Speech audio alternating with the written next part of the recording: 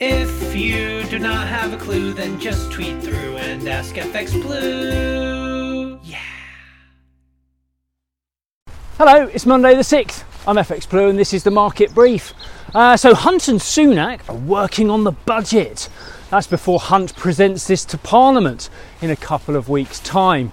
Hunt is pretty unlikely to deliver the kind of giveaway budget that many backbench Tories would need if they're to secure their seats in the election, because tax cuts are very much not expected. Any relief will likely come via further support for the cost of living crisis. Indeed, his commitment to the levelling up agenda has also been called into question. You'll remember this intended investment to be deployed in the north and in other regions away from the southeast, where the centrepiece was HS2, a high-speed rail link with a £55 billion budget that would shave off half an hour of travel time to Birmingham, making it commutable in under an hour.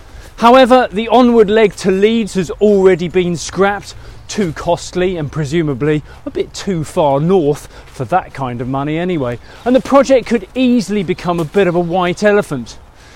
Over in the US, Powell's been on. He remains confident that the Fed will engineer a soft landing for the economy, where he remains so determined to beat inflation. It seems that he may have found it hard to justify the 25 basis point rate hike at the last meeting, and his silence on the subject has spoken volumes. He still thinks they can guide inflation back to the 2% target without causing a recession, but many in the market still forecast pretty dire consequences if the Fed continue to hike interest rates beyond Q1. That's despite the continued strength of the employment data. We have an update to that with the February non-farm payrolls due out on Friday. Tune in for the sweepstake. The market will be looking for a headline number to remain pretty strong, and they may need that to be above the 3-month average if the Fed is going to step up to another 50 basis point rate hike at their next meeting. Meanwhile, in the market, the dollar index was unable to continue the rally over 105. We closed out the week around 104.50.